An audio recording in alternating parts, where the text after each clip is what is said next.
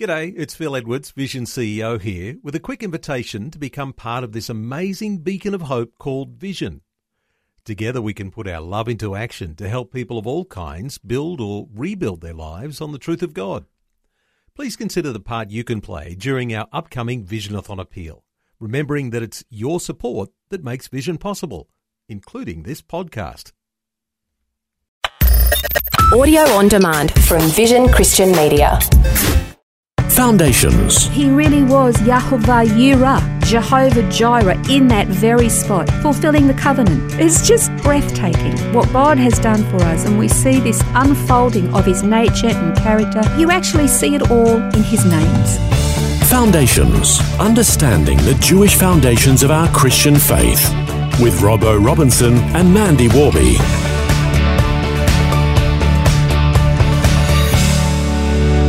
We've been learning about the names of God, and in this program we're going to continue doing that and digging a bit deeper on. Last time we were speaking about Yahweh, and so today it's Yahweh Jireh, finding out what that means. In fact, the context of this particular name is crucially important for us to understand because it's very much tied to our salvation. Yeah, it is very much so. But just small correction, there's no J in Hebrew. Yes, well, I remember you saying that to me, so I'm not sure what to say anymore. So it's Yahweh, not Jehovah, but do we still stick with Jireh? It's Yireh and not Jireh. Again, there's no J. It's really a bit of a sloppy transliteration into the English. Because we'll have to relearn all the old songs we used to sing. Yeah, exactly. That's going to sound funny, isn't it? Because the beginning of these words, Yahweh and Yireh, or we would say Jehovah Jireh, the first letter of the Hebrew language in those letters is Yod, which is the Y sound. So you've got, and Yahweh, it's really Yahovah. So you would actually say Yahovah Yireh instead of Jehovah Jireh. But Jehovah's Jireh is easier for us, isn't it? Absolutely. You were very right when you said that this particular name of God is actually crucial to understand because it actually has a lot to do with our salvation. This particular name is found in the account of what the Jewish people called the Akedah, and that is the binding of Isaac. And you can find the story in Genesis 22:10-14, and it's where Abraham stretched out his hand. He took the knife to slay his son. Now remember, God said to him, take Isaac, your only son, whom you love, and take him to Mount Moriah, and where I will tell you, and you're going to have to offer him there to me as a sacrifice. It's a very interesting thing because Abraham knew that God was opposed to human sacrifice. Abraham was from a pagan background. He understood human sacrifice, blood sacrifice. He wasn't actually shocked at the concept of sacrifices in religions at all. It was his background. But for God to tell him to take his son, Isaac, and sacrifice him was a horrendous thought. Yes, you've got to think about the fact that Abraham was 100. Yeah. And God says, take your only son and sacrifice him. So Abraham's saying, well, this is my only chance at having the promise that God's given me. Yeah, and he knew that it had to be through Isaac. Remember when, before Isaac was born, Abraham said to God, that Ishmael would be recognized before you. Remember, he actually had a son, Ishmael. And God said, no, I will bless Ishmael. He will be fruitful, he will be multiplied because he's your son. But this one, no, it's not Ishmael. It's going to be through Isaac who will be born to Sarah. And so with all of these promises, remember we've learned that God is a God of covenants and that he keeps his promises. And this is characteristic in his names, as in Shaddai. So Abraham had had it drummed into him, these eternal covenants, these promises. The promise was going to come in this little tiny baby who was going to come from Sarah, and from this little boy, not only was there the promise of the land covenant, but there was the promise of a whole national people with kings and princes were coming from them. And this child finally arrives, and then God says, take him to the mountain and kill him. Not only is that contrary to everything that Abraham knew about God, that's like going back to the old religion. You pulled me out of all of that. Now, Abraham was a lot of things, and in many cases he was quite weak. When you discover that he actually was quite happy to let Pharaoh assume that his wife was just his sister because he was frightened for his own life. So there were some things about Abraham that there were character flaws, but one thing was absolutely sure. He was a man of faith, and he knew that if God promised that Isaac would be a miracle child and that through him, this child of promise, the nation would be born through him, that kings, princes, leaders, a whole national people would come through him, that if God demanded that Abraham kill him, then God was going to have to do something miraculous to either raise him from the dead or change his mind. But Abraham said yes. Now, I can't understand or comprehend what would have been going through Abraham's mind at that point. It would have been fairly tragic. But it's interesting where he says, take now your son, your only son. That's in Genesis 22, 1 and 2.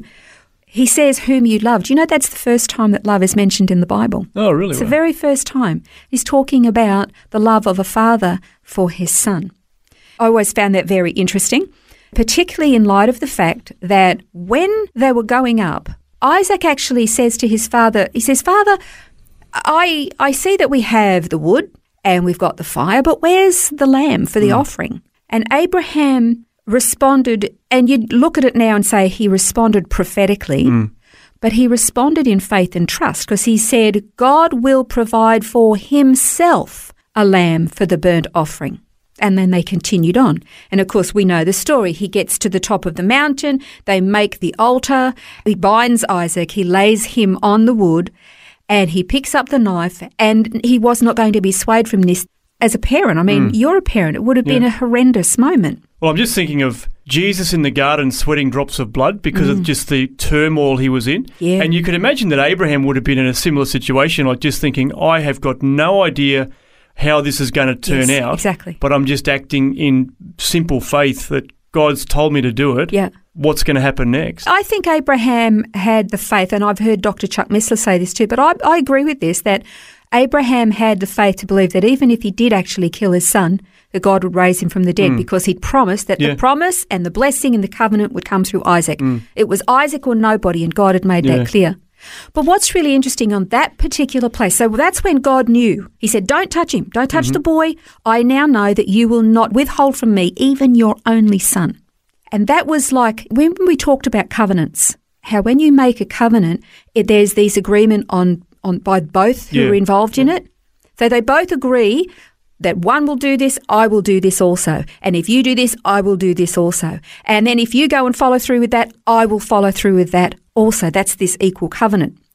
And so we think about it. If Abraham was willing to give up his own son in this covenant, and God saying, if you're not going to withhold your son from me, I'm not going to withhold my son from you. Yeah. As far as the principle of the thing was concerned, even though he didn't die, it was as though he did. Yeah. He was offered. That's where Isaac was offered. And in that same place, exactly the same place, was where later on, when David had sinned, there was the Ornan's threshing floor and the plague that was coming through Israel because of David's sin. David made offering right there on exactly the same spot. That stopped the plague. That was wiping the people out. And then later again, when Messiah comes, he was sacrificed. His life was taken from him on exactly the same spot where Abraham offered Isaac and where Ornan's threshing floor had a sacrifice made to stop the plague. And that's where Christ's sacrifice, the Son of God, was sacrificed that stopped the plague of sin and death and destruction for mankind, all in exactly the same place. So it's so crucial to understand this is like the essence. We talk about redemption, the story of redemption from start to finish. This is where it all played out in that very spot. But God did provide for himself. Yeah, that's right. The Lamb. He really was Yahovah Yireh, Jehovah Jireh, in that very spot, fulfilling the covenant. Abraham did not withhold his son, and God did not withhold his son either. And you can really see the prophetic nature of what Abraham said then, wasn't it? On the mountain, he's looking at the mountain, the Lord will provide for himself. It's just breathtaking what God has done for us, and we see this unfolding of his nature and character, and you actually see it all in his names. And we're going to continue looking at more of the names of God and understanding the context and the aspects of his character as a result. In our next program, we're going to learn about the name Yahweh Rapha. This has been Foundations, a look at the Jewish foundations of our Christian faith. For study notes, resources and more, see vision.org.au/foundations. Thanks for taking time to listen to this audio on demand from Vision Christian Media. To find out more about us, go to vision.org.au.